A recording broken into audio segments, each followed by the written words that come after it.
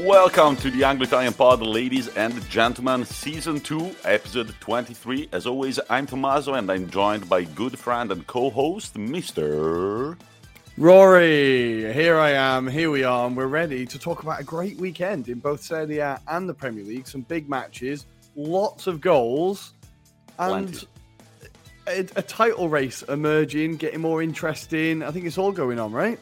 It's all going on. Before we delve into it, remember to follow us on Instagram at Anglo-Italian-Pod, on Twitter at Italian-Anglo-Pod, and to also give a special follow to our one and only sponsor at Sports Club Maps. The holiday season is approaching. We will be running more giveaways. The first one, the winner was Carl. He's set to receive his map very soon, but we're going to run more giveaways, so make sure you follow them. It's been a great weekend of football, and Rory's got a smug smile on his face because he might as well become table leader in the Italian Fantacalcio. Rory, how do you feel about that one? Mate, I feel like at the moment, everything I touch is turned into gold. I pick up Okereke in the draft, and he scores the only goal as Venezia win. I had Perisic score last night. I've just had Barak bag one. And Bonucci got 2 penalties, only one of which I think was actually a penalty. So, yeah, 4 goals, absolutely killing it. And hopefully, long may it continue. Long may it continue. Long may it continue. Where should we start from before? Well, we've got to review the entire weekend, and then it's Champions League football again. Rory, shall we start from England, maybe? Yeah, let's start with England, and let's start with the big news. The big news. It's the news we've all been waiting for. It's been months in the pipeline. But we didn't think it would ever actually come. We called him the man with 1 million lives. He just ran out, apparently. Well, he got to 1,000,001, and he was one short.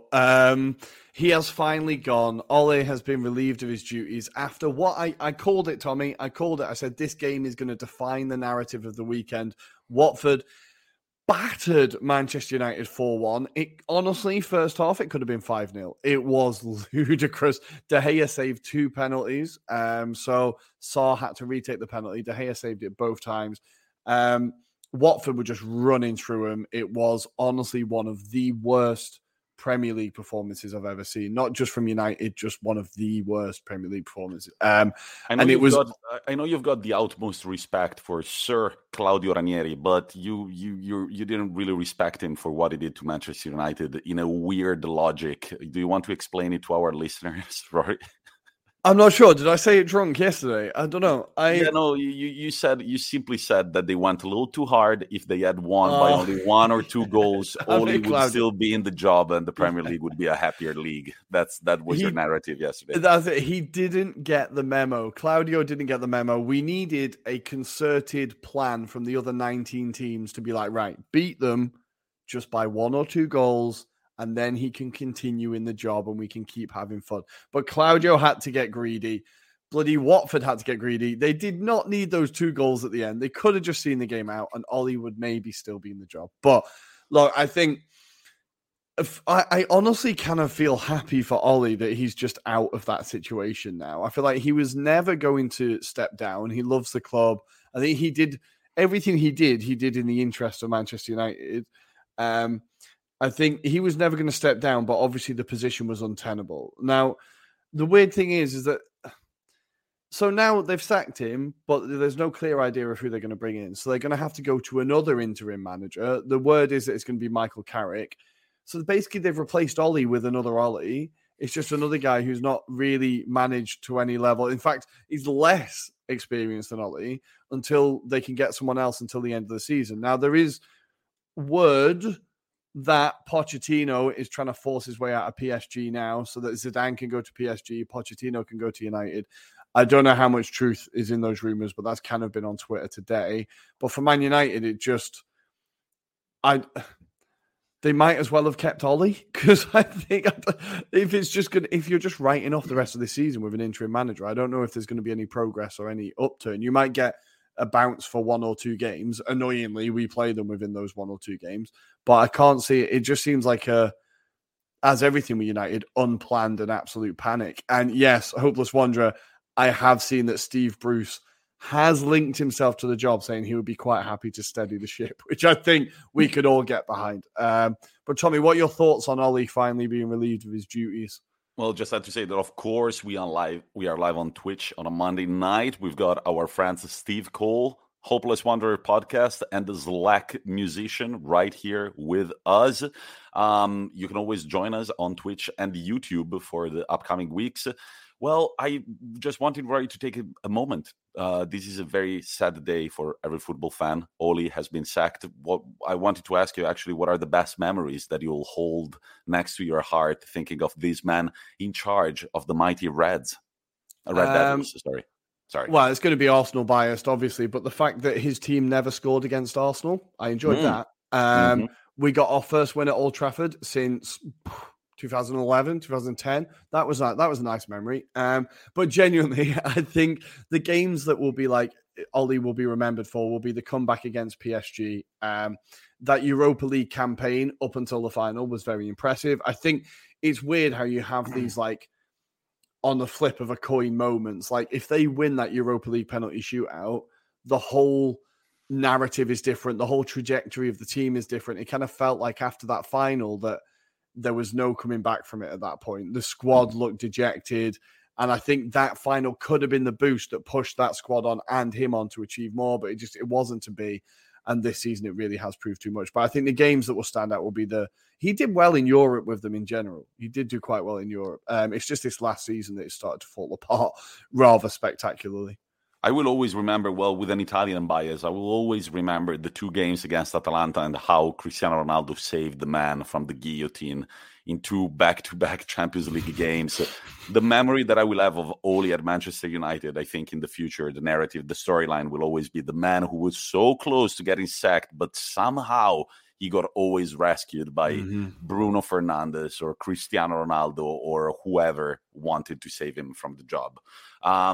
We will see where this goes for Manchester United from now on. You just saw on camera my cat trying to make its way to the mixer, but it's a no. I'm sorry, buddy. But what about the actual game? Donny van de Beek actually getting a goal on the day that the man he hates so much gets sacked. Could we see much more of Donny back in this new Manchester United lineup under Fletcher? I really hope so. I think, honestly, he changed the game for United when he came on at halftime. He was running in midfield. Like, apparently, none of the other United players had got the memo to actually run. He was running. He was closing players down. His choice of pass is incredible. His ability to find space. He was doing everything in midfield. He picked out the ball. He picked Sancho out a few times. And Sancho is another player that's completely lost because there's no systems around him. There's no one to do 1-2s with him. There's no one. But Van de Beek straight away was finding him, picking him out. And look, it was going to be whoever lasted the longest, would stay there, if you know what I mean. If United had held on to Ollie until January, I think Van de Beek would go in January. But now he's probably right, okay, let the new coach arrive. They'll realize I'm actually a decent player and hopefully give him a start. But it is kind of ironic that Van de Beek scored the last goal of his tenure, and that Harry Maguire, the guy that he appointed captain, got himself sent off at a key moment and ultimately cost United the game. They were coming into the game at that point. It was 2-1. You started to think, okay, United can salvage this. We'll get another week of Ollie. And then Harry Maguire had to ruin it as well with two stupid yellow cards. The second one just caught in possession, like he always is. Caught in possession, brings the player down. And it's just like, after all it was bound to happen, but after the celebration of him doing this against Albania and then just shutting his ears, doing a bit too much of look who I am, you're like, mate, just honestly concentrate on being able to pass a ball 5 yards and then we'll get onto everything else.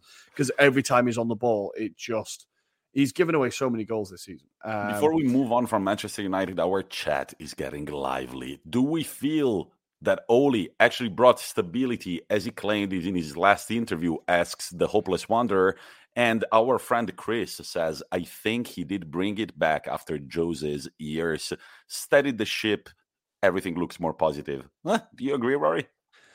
I think so. I think there's a more rounded squad. There's, in general, a more happier squad, even though they don't look that happy at the moment. I think he has brought a bit more of that.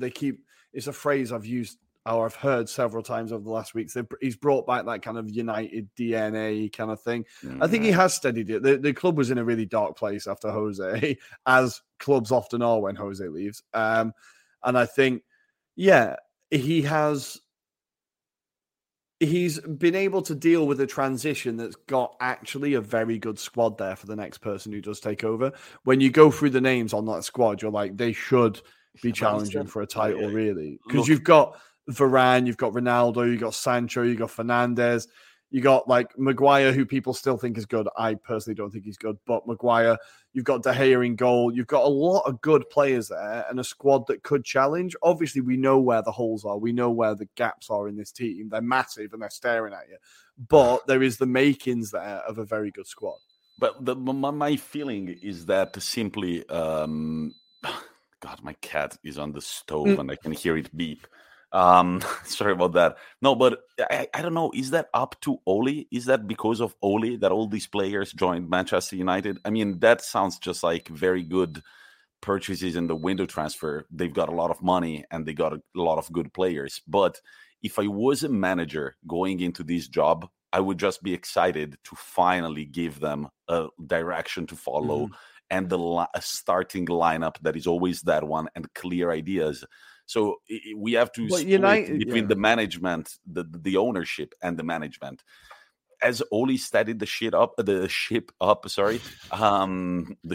have to tick that explicit box now, Tony. I don't know. It's just like it just feels like I was just going through Manchester United's latest results. Like, look at their last 20 games.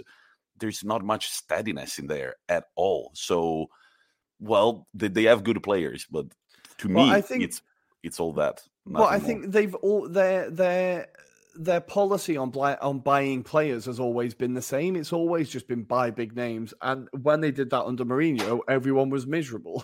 They did that under Ole, and not everyone was miserable. So I think maybe he has done a bit of a better job. But look, he's still like, this season has been absolutely disastrous. I still think the finishing second last year was a bit of a false position. I feel like it kind of, because City didn't really turn up, Chelsea didn't really turn up, I feel like that second finish makes them look like they were better than they were. I don't know. But again, everyone knows I'm slightly biased against United. Maybe I'm being harsh there.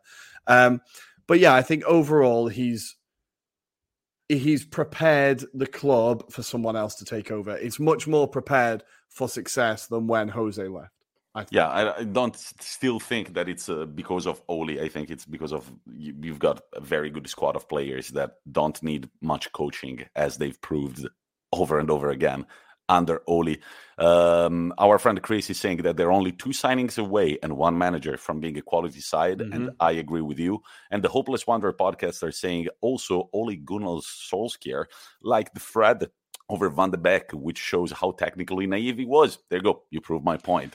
Yeah, I think tactically naive is being very kind. I honestly don't know what his tactics were at any point of his tenure. I have no idea what his tactics were. But look, I honestly feel slightly relieved. Like I said, I feel relieved for him now that he can go and have a holiday and get out of this toxic situation and just hopefully, I don't know, I just felt really bad for him. Towards the end, it did feel like a kind of cruel and unusual punishment. I don't know.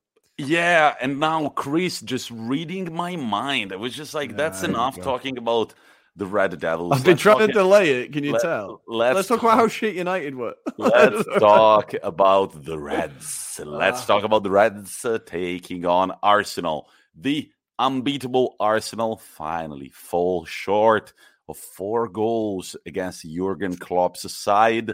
It all happened rather quickly, it seems like, in the second half. Rory, takeaways from this game? It was men versus boys. Versus boys. I think this is, I kind of said it to Chris already in our WhatsApp chats. I was like, look, so I'm going to get, these are excuses, but I'm getting them in early. This Arsenal team is a very, very inexperienced team, right? And this Liverpool team is a very bloody good and experienced team. The 2 players for Arsenal that I was really disappointed with, and I think it's kind of interesting because they're 2 players that have impressed throughout the season, and nobody expected them to be as key as they have been. So it's Sambi Lokonga and Tavares. Now, they were both signed, and we thought, okay, these are going to be bench players. we're going to see them in the cup. That'll be about it. And they've become like regular starters. And that's been great. But then this is by far the biggest game that both of them have played in. And they both absolutely shat the bed. Now, they weren't the only ones that shat the bed, because Arteta, and again, I talked to Chris about this, he has a need for the story to be about him. He has a need he has an ego, and I think he needs to learn to kind of curb that ego a little bit. Now, I can kind of see what he was trying to do with like having a go at Klopp, because Mane is one of those players where his reputation lets him get away with a lot. He sticks one in on everyone, and there was a few challenges he jumped for against Tomiyasu where he was leaving things in, and Arteta was going mad. Now, the one that Arteta actually went mad about, I don't think was a foul, but Arteta ended up screaming at Klopp, and then all of a sudden Anfield woke up, and the atmosphere just got turned up to like 12, and then we were fucked. And after that, like, obviously there was tactical things that happened, and like Jurgen Klopp like just got Liverpool to press and press and press. Like it was relentless. They just slowly turned up the pressure. That and Anfield waking up really did put us on our arse, and it played into Klopp's hands straight away. And then what was annoying was the first half we played really well, or at least we controlled Liverpool. We had a few counterattacks, and we were like, okay, maybe we can nick one, but we're going to have to just like, like when boxers just hang on the ropes and just wait for the guy to tire them out. It would kind of felt like that. And then to concede from a set piece is really irritating. But I saw a stat that Trent Alexander-Arnold now has 50 assists, right? He is 22, 23.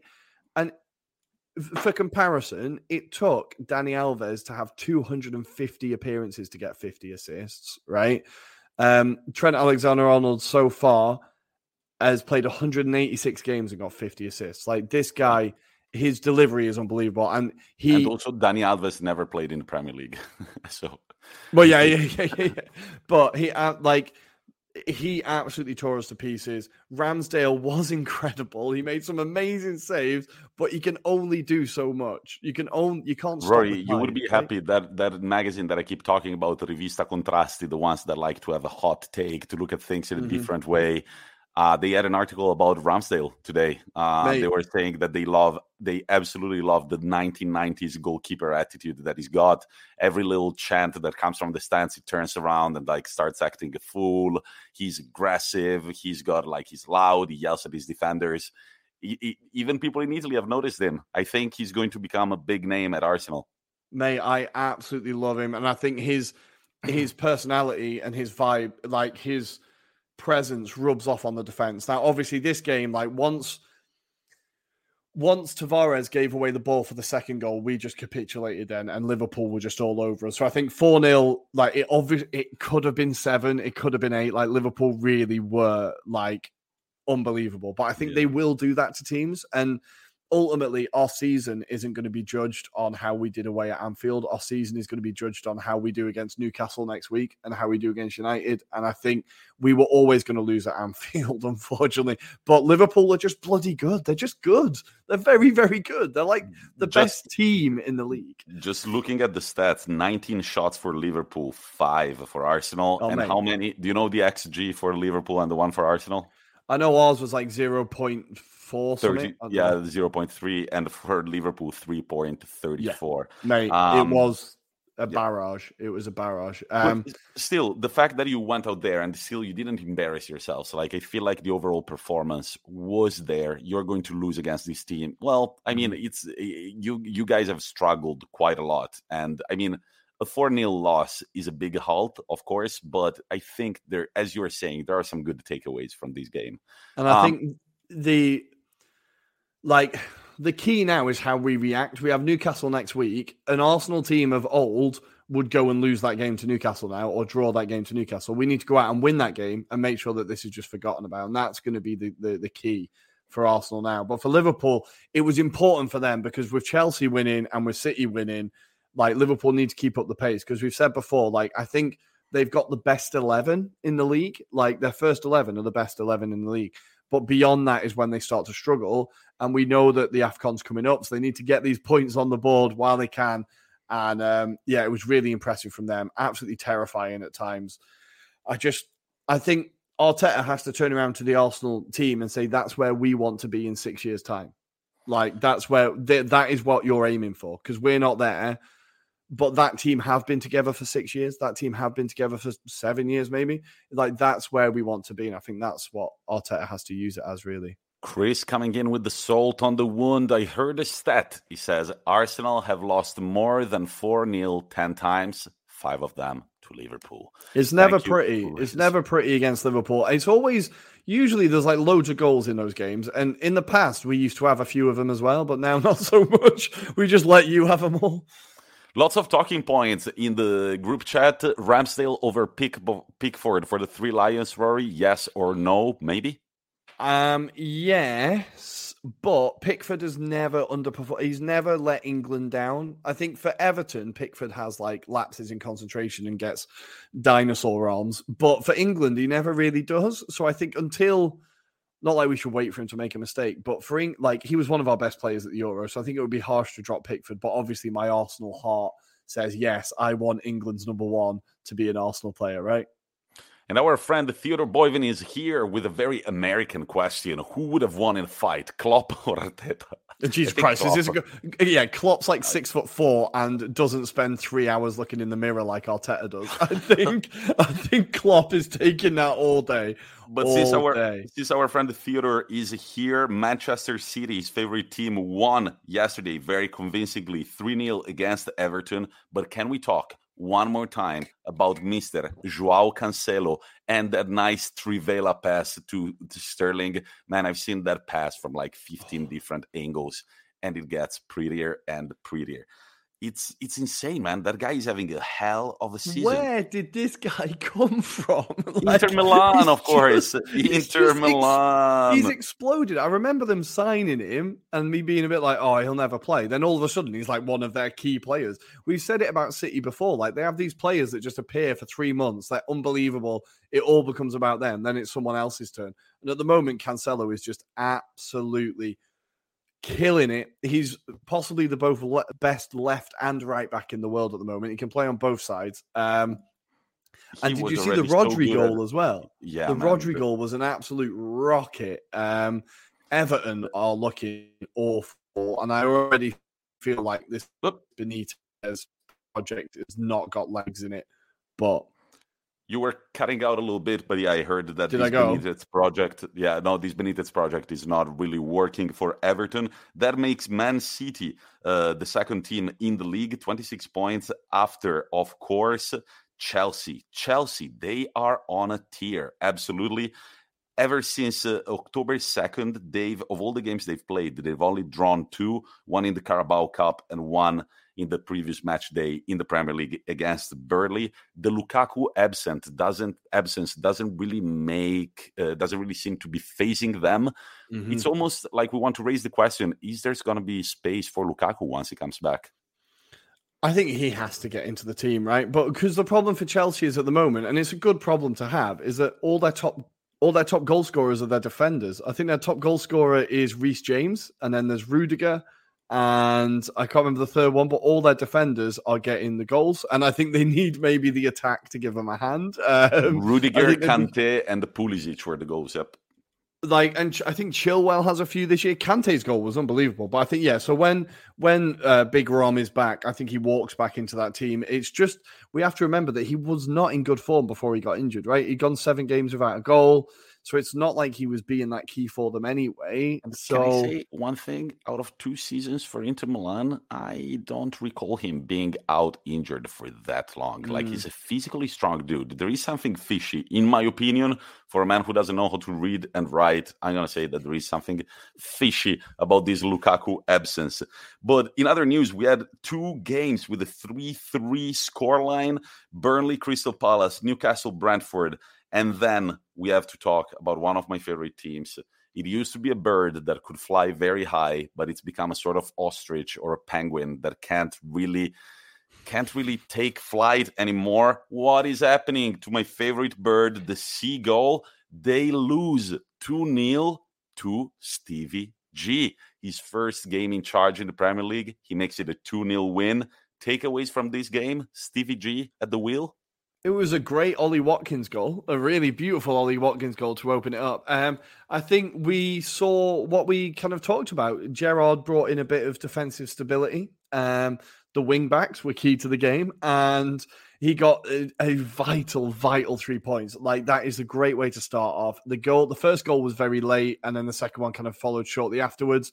Great start for Gerrard. He was not the only manager who had a great start this weekend. Dean Smith getting Norwich to their first win of the year. So a really impressive performance there against Southampton. The goal from Shea Adams is an absolute beauty. But yeah, Dean Smith getting off to a winning start. But unfortunately for Eddie Howe, he could not get off to a winning start. He wasn't on the bench, I believe, for COVID reasons, but I'm not sure. His Newcastle team drew 3-3 in an absolute barnstormer. And then, as you mentioned, Burnley against Crystal Palace, 3-3. We need to talk about Maxwell Cornet. The signing for Burnley has been ridiculous. He's got 5 goals in 7 games since he came into the league. They're a team that's very much English, right? And they signed this French guy. Everyone's like, oh, okay. This kind of weird flex from Burnley. And he's been unbelievable since he came into the league. So Burnley look like they are trying and starting to get something together. Crystal Palace, Patrick Vieira's doing a great job there. And I think Palace could easily finish top half this year. Mark Guehi getting his first goal. One of the players we talked about at the beginning of the season as a great signing. He got his first goal for the club. And just, Crystal Palace loving life under Big Patrick, and you've got to love it. And finally, Antonio Conte, first win in charge of Tottenham in the Premier League. Are the Spurs back? They're only 1 point behind their bitter rivals, Arsenal. It's going to be interesting to see who finishes above who, right? It is genuinely going to be interesting. That's the competition you guys have every year. That says a lot about the state of both clubs. Well, mate, to be honest, right, and I've talked about this before, we've been terrible and we've never finished, we haven't finished above them in 6 years. If the first step in us becoming good again is finishing above that lot, then I'll take it. You'll take it. I know, you'll take it. You would take much less than that. I'm curious. I have to admit, I didn't watch this game. I watched some very shitty highlights on the internet. I would want to see a little more of this Tottenham to see how much they've bought into the Conte mentality. However, I did see pictures at the end of Conte just like slapping players on the face, just like, God damn it. It was classic Conte screaming at the crowd, and really, he's definitely trying to get that atmosphere there. I saw an interesting interview with him where he said, like, I'm not a magician. I know this job isn't going to be a short-term job. And he was kind of talking about it maybe as a project, which for Conte is like unheard of. It'll be interesting to see if that's how it goes. Maybe we know he likes working with Paratici, so maybe that's a difference. But for Tottenham, it was kind of 2 fairly fortuitous goals. The second one, the winner, was so lucky. But hey, they all count. 2-1 win. He gets off the mark.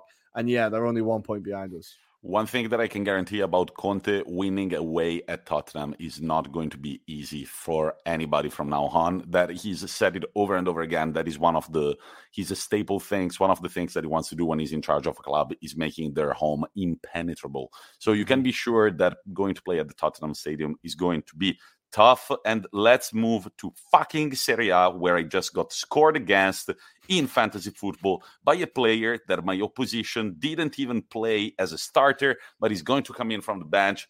Tamez scores for Hellas Verona, assist by Antonin Barak. Rory, I think you've won it at this point. Oh, Barak is doing bits today, man. I'm loving it. Shit. Hellas Verona won 2-1 against Empoli, and I have to rely on as many as 3 players playing in the Torino-Udinese game if I want to draw or try and win this game. Torino and Udinese are about to play in 15 minutes. My players in the field, since nobody cares about it, I'm going to say it, are Pereira and Becao for Udinese, and the Lukic, who's just qualified for the World Cup together with Serbia in Torino. Now, let's go to Serie A, and I think that the headline goes to Tommaso Adami, who predicted exactly what would happen in this weekend of Serie A. I said, I'm not a betting man, but if I was, I would say that Fiorentina either get a draw or a win against Milan and Inter win against Napoli. Please, violin sound in the background. Thank you very much. That was me. One prediction was correct out of 100 that I made on this pod. Man, we were at the stadium yesterday. Great atmosphere. One too many beers before going into the stadium. Maybe, arguably, yes. We're not fully mentally there until kickoff, but luckily then we stood up again and we were able to enjoy a great game of football, a great atmosphere. And man, Napoli had conceded 4 goals total until yesterday, and Inter Milan managed to penetrate their defense 3 times in one game only, twice in the first half to overturn Zelinski's goal. Lautaro Martinez scores for Inter Milan after almost 1 month without putting the ball on the back of the net. He apologized to Inter fans for the missed penalty against AC Milan right after his 3-1. But in the end, all of a sudden, it got a little scary when Dzeko was caught walking his dog and the ball at midfield where it shouldn't have been. The ball was stripped by Mertens, who just needs one look to slot it back home and become Napoli's leading top goal scorer in Serie A ever. His name is going to be enshrined in Napoli's history forever. And Slack Musician says that Inter were very good. I hate to say it. Ha ha ha. That wasn't funny. But I'm very happy that you enjoyed Inter Milan's performance. This comes at the same time that AC Milan have a woeful game against Fiorentina. They fall short of 1 goal, but the scoreline is a little strange there. It should have been 1 goal less, I think, or 2 for AC Milan. They lose 4-3 in a thriller of a game. And Rory, I'm going to let you go with the Vlahovic stat really quick. So Vlahovic has scored 27 goals this calendar year, equaling a record with, now the player I'm going to have to remember, but basically the headline is, Vlahovic has outperformed any year that Batistuta ever had at Fiorentina. Now, obviously, this is a striker that, this is a striker that is iconic within Serie A history, iconic on this pod, as in we talk about him all the time. And I just think it deserves, we need to give Vlahovic his shout out. He is absolutely killing it. He's now Serie A's top scorer, and he's still only 20, right? Another prediction that I made, he would be top goal scorer of Serie A. Yup. So he equaled Kurt Hamrin's record from 1960 with 27 goals in a calendar year. It is insane how good that guy is.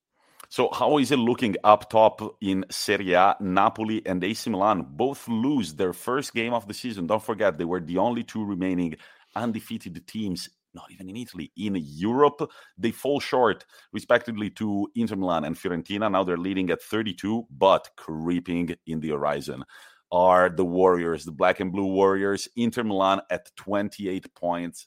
And then I know that I shouldn't do these things, but I'm thinking, what if Lautaro put that penalty past Tataruzano in the derby? I know it's worthless to think about. He didn't, but there we are. And I think that right now, I was convinced. Let's talk about last night's game. I liked the way Inter Milan played, very solid defensively. Very, very solid defensively. We allowed very little, but there were 2 mistakes on the 2 goals conceded. One by Barella for the Zielinski goal, one by Dzeko for the Mertens goal. If we get rid of those mistakes and we keep playing with the same aggressiveness, I think that we can go far. And again, my prediction was that we would win the league. It seemed unthinkable when it's below 7. We had lost this game. We would be below 10, but we win it. We're below 4. We've got our side on these 2 teams. Our next games are going to be Shakhtar Donetsk on Wednesday in the Champions League.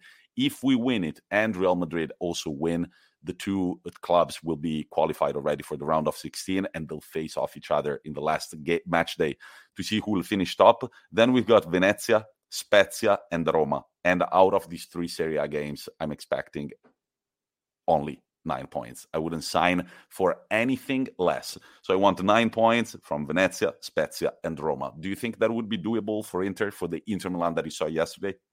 I think it has to be. I think, I was genuinely impressed with Inter yesterday, and I was a little bit surprised. We've seen before, when the pressure's been on Inter, they've not always responded in the best way. And I think, especially with Napoli going 1-0 ahead, I was like, oh, how are they going to deal with this? And we kind of briefly mentioned it. To turn it around, not only turn it around, but turn it around in the first half that is impressive. That is very, very impressive, especially when Napoli started so brightly. And then they kind of took the game away with the 3-1. I feel like maybe some of Inzaghi's substitutions again invited a bit of pressure kind of let Napoli into the game. Yep. He did the normal thing of taking Martinez off, right? and brought on Gagliardini. Maybe I can't remember who he brought on for him, but it seemed it felt like the substitutions were inviting a bit of pressure. Napoli got that second goal. Then towards the end of the game, Tommy, when we saw 8 minutes of added time, we were like, "Oh, like they're definitely getting an equaliser." We give him a lot of stick, but Tommy, we have to give Handanovic his credit for that save at the end, where the ball rolled along the crossbar. Now I don't know how intentional it was. But a save. Well, the save was intentional. What happened after the save was very lucky. The ball just got this insane trajectory, like bounced down his arm, then up, got the crossbar, and went on the over the net. But I have to say one thing about Handanovic, man. The first goal by Zielinski, it's kind of funny. Like I don't know. He just like stretches like big time. It looks like a big stretch, but he doesn't fucking dive. He's feet on the ground. So it's just like this big yawny stretch that goes up, but it doesn't quite get there. Fucking move your feet, dude. You're a goalkeeper. You can do that.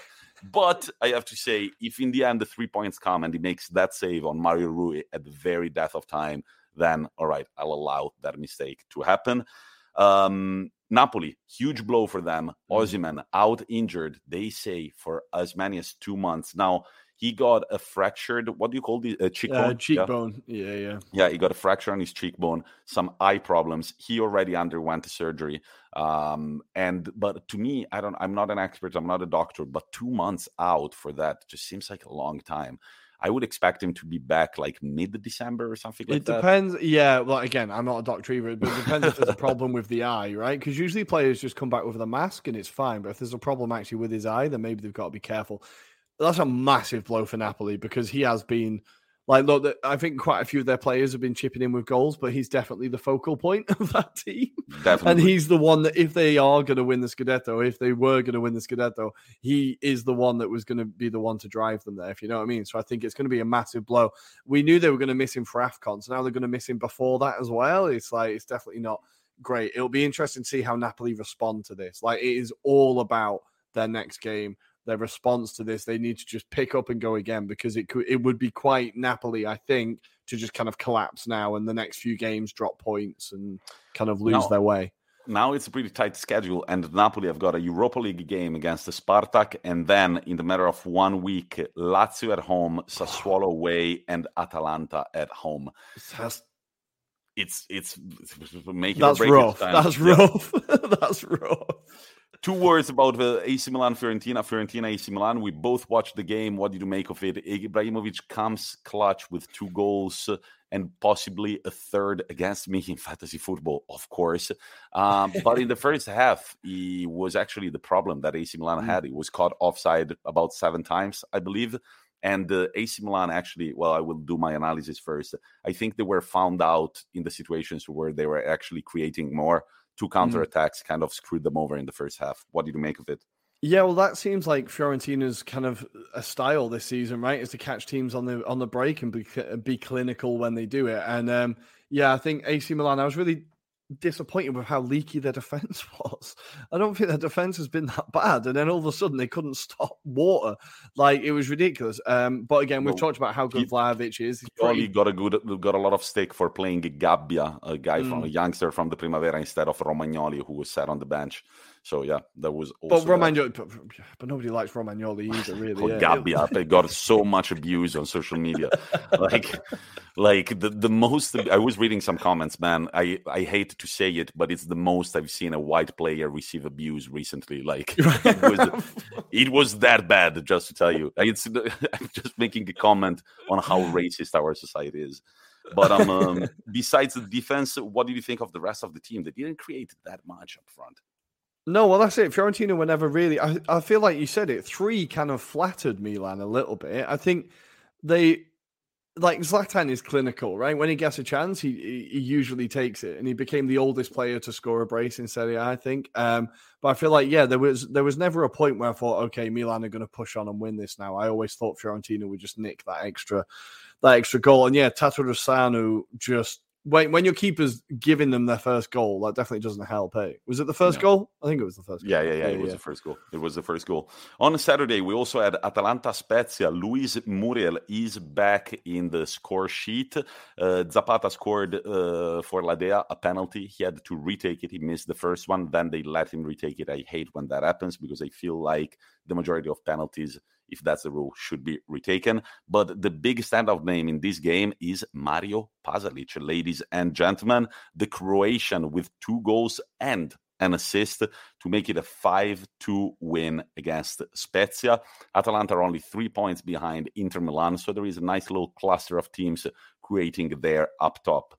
On Saturday, Rory quickly mentioned it in the introduction. He was given 2 goals by Bonucci for his fantasy football squad, 2 penalties to overcome Lazio at the Olimpico. You were saying that only one of the penalties was a penalty. Which one wasn't? The Reina first side one. tackle? The first one, I think, was soft. He got the ball. I know he continues through and gets the defender, but the tackle he got the ball, I thought that one was soft. The Reina one is just stupid. You can't. There's no defending that one. But I was looking at that play. It doesn't happen often to see a goalkeeper come in with a from behind tackle on the forward. It was just pure poetry in motion right there. But Juventus, again, not creating a lot. They had 2 goals out of penalties, and they seem not to have really an engine anywhere on the pitch. Right. Last season, I spent the whole time counting how long it's going to take Dragovski to keep a clean sheet for fantasy, right? This year, I am counting how long it's going to take Chiesa to score a bloody goal. He has not scored yet. He has 1 in Serie A, I think. I spent a lot of money on him, and it's starting to piss me off. When is he going to score? When? It doesn't feel like he has even a steady position in Juventus. No. He just plays as a number 9, number 10, winger, They're midfielder. Playing him as wing back half the time. He's got to cover defensively, and you're like, Allegri, you know how to use a player like this. Come on, just let him go. It feels like he's really not doing anything this year, which is incredibly frustrating. But hey, if you're going to sign a player, make sure it's the penalty taker for the team that every match is fixed in their favor. Just why not do that? Right. No, that was actually a very smart call. On the Sunday, bang for your buck. Yeah. What did I say? Yeah. Bang for your buck. Sassuolo Cagliari 2-2. Umai, a player that I madly respect for a few reasons. One being Scamacca. No way. Well, Scamacca, I respect him for his family. He scored a goal, and it was very nice. But he hasn't assaulted anybody yet. So we're waiting for the news to arrive. I'm talking about Keita Balde. Why do I respect this player so much? Number one, because he helped the Inter Milan go back to the Champions League when he was at Inter, and also he's dating my crush. She's an Italian showgirl, Simona Gualtieri, and I just think she's beautiful. And good job, Keita. Every time I see him, Keita on television, I'm just like, why do I respect him again? I was like, Champions League and the wife. But then another reason to madly respect him, it's that bicycle kick that he scored against Sassuolo. Man, what a powerful hit right under the crossbar. Crossbar in. I love a crossbar in. I love a crossbar in. That guy always impressed me when he was at Inter. I always thought he came off the bench, always did a pretty good job. I always quite liked him when he played there, yeah. Yeah, and what does this mean for Cagliari? With a 2-2 draw, they still don't manage to get their second win in Serie A this season. There are only 2 teams to have won only 1 game, and they are Cagliari and Genoa, both currently in the relegation spot. Talking about Genoa last night, 0-0 under the pouring rain. I was talking to a guy the other day, and he had a very funny comment. He was like, Genova shouldn't exist. And I said, why? What are you talking about? It's a beautiful city. He was like, no. From a morphological point of view, city should not have been built right there. Because every year around this time, and also in spring, it just starts raining a lot, and there are literally chunks of mountains coming down. And what's on top of the chunks of mountains? Houses and shit. But yesterday was a very Genoa-like game. Pouring rain, 0-0. Nobody can break the deadlock until a guy named Afena Gyan comes in. Mourinho says, if you go in and score, I will buy you a €800 pair of shoes. And the guy doesn't score 1 goal. He makes it 2 with a brilliant distance kick. Man, he gets the pair of shoes. He got it today, right? Yeah, the video is really nice. He doesn't really know what to say, and it's all quite quiet and awkward, but it's really nice. That second goal was an absolute rocket. Beautiful. Like, Absolutely beautiful. unbelievable. And, That like, was a what I love... confidence hit Yeah. right there. And what I Confidence hit. loved was, like, how everybody else reacted to him. So when he scored the first one, they all just mobbed him and Mourinho. And then the second one, everyone was looking at him like, and he's just stood on the pitch like, he doesn't really know what to do. Like, it was amazing. 2 goals to win the game. Before that, Roma looked like they had all the chances. Classic Roma, all the chances, could not score. Abraham even ended up getting a goal disallowed by it hitting his hand, I think. It feels like that guy is like just getting more creative ways of how not to score. So it looked like Shomurodov skied a very good chance Yeah. by El Shaarawy. By the way, El Shaarawy, very underrated player. Possibly because we all expected him to have the biggest career of all time. But I think that at Roma, he has really found this dimension. He went over on a money trip to China for a few years, came back, and he hadn't lost a bit of the confidence that he had before. But who is this guy, Athena Gyan, who scored for Rome? He's the first class of 2003, born in 2003, to score in Serie A. And again, he's not Italian. There was a very interesting article that I read today of how much we are unable to value our youngsters, but the foreigners just come in and just walk all over the league. Beautiful to see a youngster come in. And at the same time, there is an Italian youngster that didn't play for Roma. There is a bit of a Zaniolo gate at the moment. That guy, look, man, when I think about it, when I think about the fact that he was in Inter Milan and we gave him away, he just seems to have such an on-the-way personality that I'm kind of happy that we got rid of him. He just sounds like a lot of problem off the pitch and also on the pitch at times. I feel like we are currently watching his career peter out, which is a real shame because he's had 2 massive injuries, which is going to have an effect. But yeah, you're right. I think when he got that latest injury, wasn't there some problems off the field with an ex-girlfriend or a girlfriend, or there was all sorts of gossip and drama going on? I feel like we are watching a guy's career disappear here, and it is a shame. But if you're not putting the performances in on the pitch, then Mourinho's not going to play you. And I think, like, bringing this player in like Jean and giving him a go and him doing that, it like kind of proves what Mourinho was saying, I think, about him saying that some parts of this squad just aren't good enough, and he needs, like, I know it's kind of classic Mourinho to be like, I need to spend more money, but I feel like he really needs to spend a bit of money on this squad to make it his. But I feel like the club are willing to put the time in with him, and the club are willing to like trust in Jose a bit, that he might be there a while in order to build a squad. I hope he does, because I feel like it's quite a good fit. And even though it's been up and down this year. At the end of the day, like the thing that strikes us is that they lost 5 games already. But if we look at the reality of things, they're only 3 points behind Atalanta. Their next fixtures are in Serie A. They're against Torino, Bologna, and Inter. I think that they can get, if they focus, they can get 6 points there because they're not going to win against Inter. They got 6 points there, and they could still be in the race for Europe. We shall see, but I don't think that Mourinho's days are numbered yet because they've been doing all right. About Zaniolo, one thing that just says a lot about his attitude, he was subbed in the game against Venezia, the previous one before the international break, at the 77th minute. Nothing really happened after he got in. They still lost the game 3-2. But after the game, usually when it's a loss, players don't post anything. And Zaniolo just posted in his Instagram stories a bunch of pictures taken by a professional photographer of him just like walking around the bench and looking cool as fuck. And it's just like, your team is losing and you really focus on like the pictures where you look good. Joe Spagnoli saying, Rory, Zaniolo's love life is Instagram's answer to The Sopranos. More girlfriends than knee injuries. And that's a very good point, Joe. Very, very good point. Love it. Still a few games to take a look at. Let me scroll back. Sampdoria win 2-0 away at Salernitana with an own goal by Di Tacchio. And yet another goal by Antonio Candreva, who's really becoming a good player for Sampdoria. And Venezia continued their run. They win 1-0, second consecutive win, this time against Bologna with a goal by Rory's very own Okereke. Mate, this is a signing I'm so happy with. I watch him not score for the rest of the season, but I am happy with getting that guy. Oh, yeah, I know you do love the guy. And as we are talking, as I previewed already, Torino and Udinese are taking on each other. But it's time to take a look at these midweek Champions League fixtures. Look, About Inter's group, I just said it all. We need to win against fucking Shakhtar Donetsk. They suck. They've been terrible all this Champions League. They don't deserve a single win. They're not going to get it at the San Siro.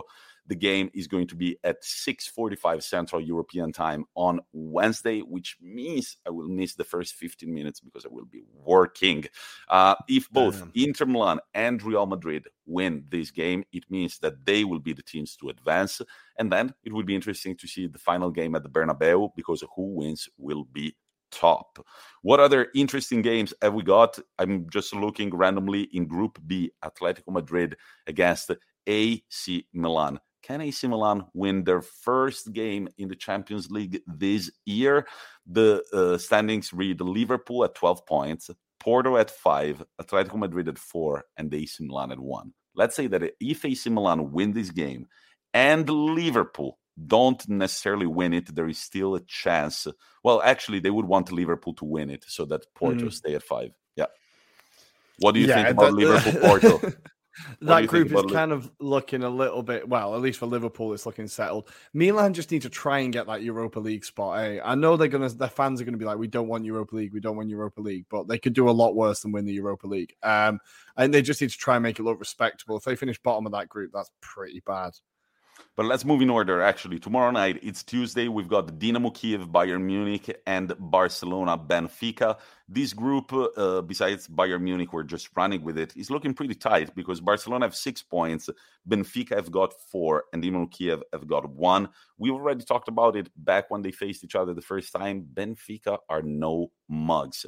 So we shall really see how this new-look Barcelona, under Xavi, they've got their first win under Xavi. They weren't convincing, though. It wasn't a penalty, and they won 1-0. It wasn't a convincing win at all. The penalty was never a penalty, and Xavi kind of got away with it. Towards the end, Espanyol were absolutely battering Barcelona, so I think it's a slow start, despite getting the win, and I think Benfica are going to put up a bit more of a fight, a bit more of a consistent fight than Espanyol did, despite Barcelona were pretty terrible. In Group F, Villarreal, Manchester United, Young Boys, Atalanta. What do you make of these two games? Man United and Villarreal on even points at 7, followed by Atalanta at 5, and Young Boys trailing behind at 3 points. Who can predict what Manchester United are going to do now? It's going to be Michael Carrick in the dugout. It's going to be the same players that have been putting in dog shit performances all season. Like, who knows what's going to happen? And again, it's Villarreal who beat them in the Europa League final. It could be a messy one, but it would be kind of classic for them to just put in an amazing performance now the manager's been sacked, right? Group G, Lille, Salzburg, and Sevilla, Wolfsburg. This group is pretty interesting. We've got Salzburg at 7, Lille at 5, Wolfsburg at 5, and Sevilla at 3. Everything to play for. We could call it the hipster group a little bit. If you guys are unsure which games to watch, maybe this group could have a few surprises for you. And then fighting for the top spot in Group Group H, sorry. We've got Chelsea Juventus. This should be an exciting one. Juventus leading. They're still undefeated after 4 wins. They're leading with 12 points. Chelsea are trailing by 3 at 9, followed by Zenit and Malmo at 3 points and 0, respectively. This one is for the top of the table. Who do you think is going to see this through? I think Chelsea.